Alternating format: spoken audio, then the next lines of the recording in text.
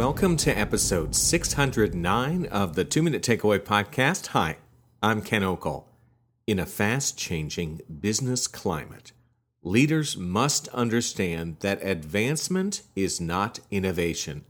Simply doing things a little better than you've done them before could put you on the road to diminishing returns. For instance, the latest version of the Apple Watch represents an advancement of the product. While it sounds like the watch has some nifty improvements, it's not a new product. It's a slightly better version of the old product. For a while, a little better may be all you need, but the day may come when better is no longer good enough, and then you'll realize that advancement is not innovation. Make sure you're not falling behind the competition with these tips. First, do they still need what you love? As a keynote speaker, I have to periodically review my material and decide if it's time for some reinvention. A story or a lesson I love to share may have become dated or not resonate as well with audiences.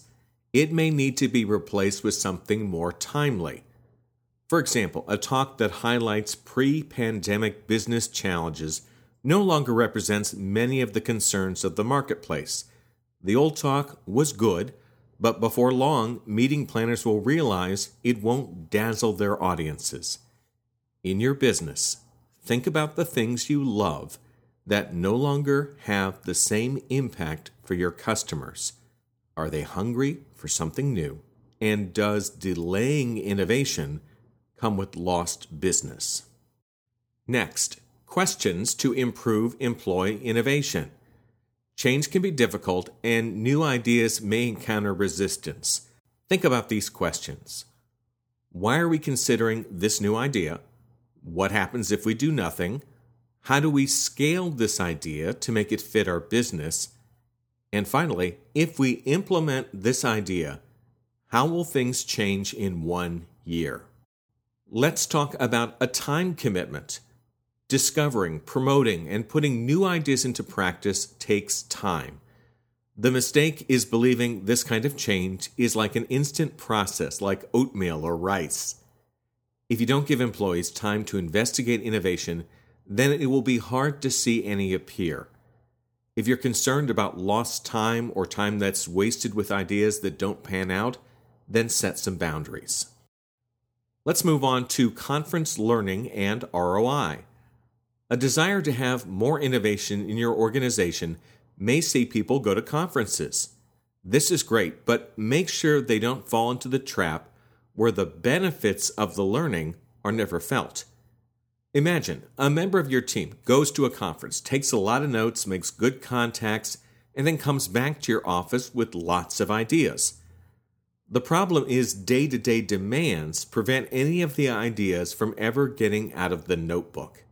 Your business won't succeed based on notes that collect dust.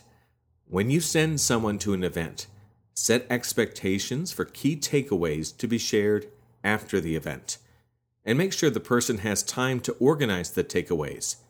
You want these thoughts to be transformed into potential action steps. Finally, innovation may require explanation. While you may have been dazzled by seeing a new idea put into place elsewhere, those who weren't there may not understand its value. It's like the difference between seeing Star Wars and just reading about it. When you talk about something new, paint a verbal picture that allows others to experience it. Tell them what they are seeing and why it is important. For instance, a basic description of an assembly line may not excite people because it involves a major change. But if you explain it in such a way they can understand the efficiency, speed, and precision gained through the manufacturing process, then the buy-in can increase dramatically. The future of your workplace may depend on people understanding that advancement is not innovation. Make it easy for them to change. Would you like to bring me to your next meeting? Find out more about my speaking presentations and watch some clips of me in action at my website, kenokol.com. While there, you can also listen to other episodes of my podcast and sign up for my new 3-part course that's all about helping you improve your performance on the job, all at kenokel.com. I'm Ken Okel. Take care.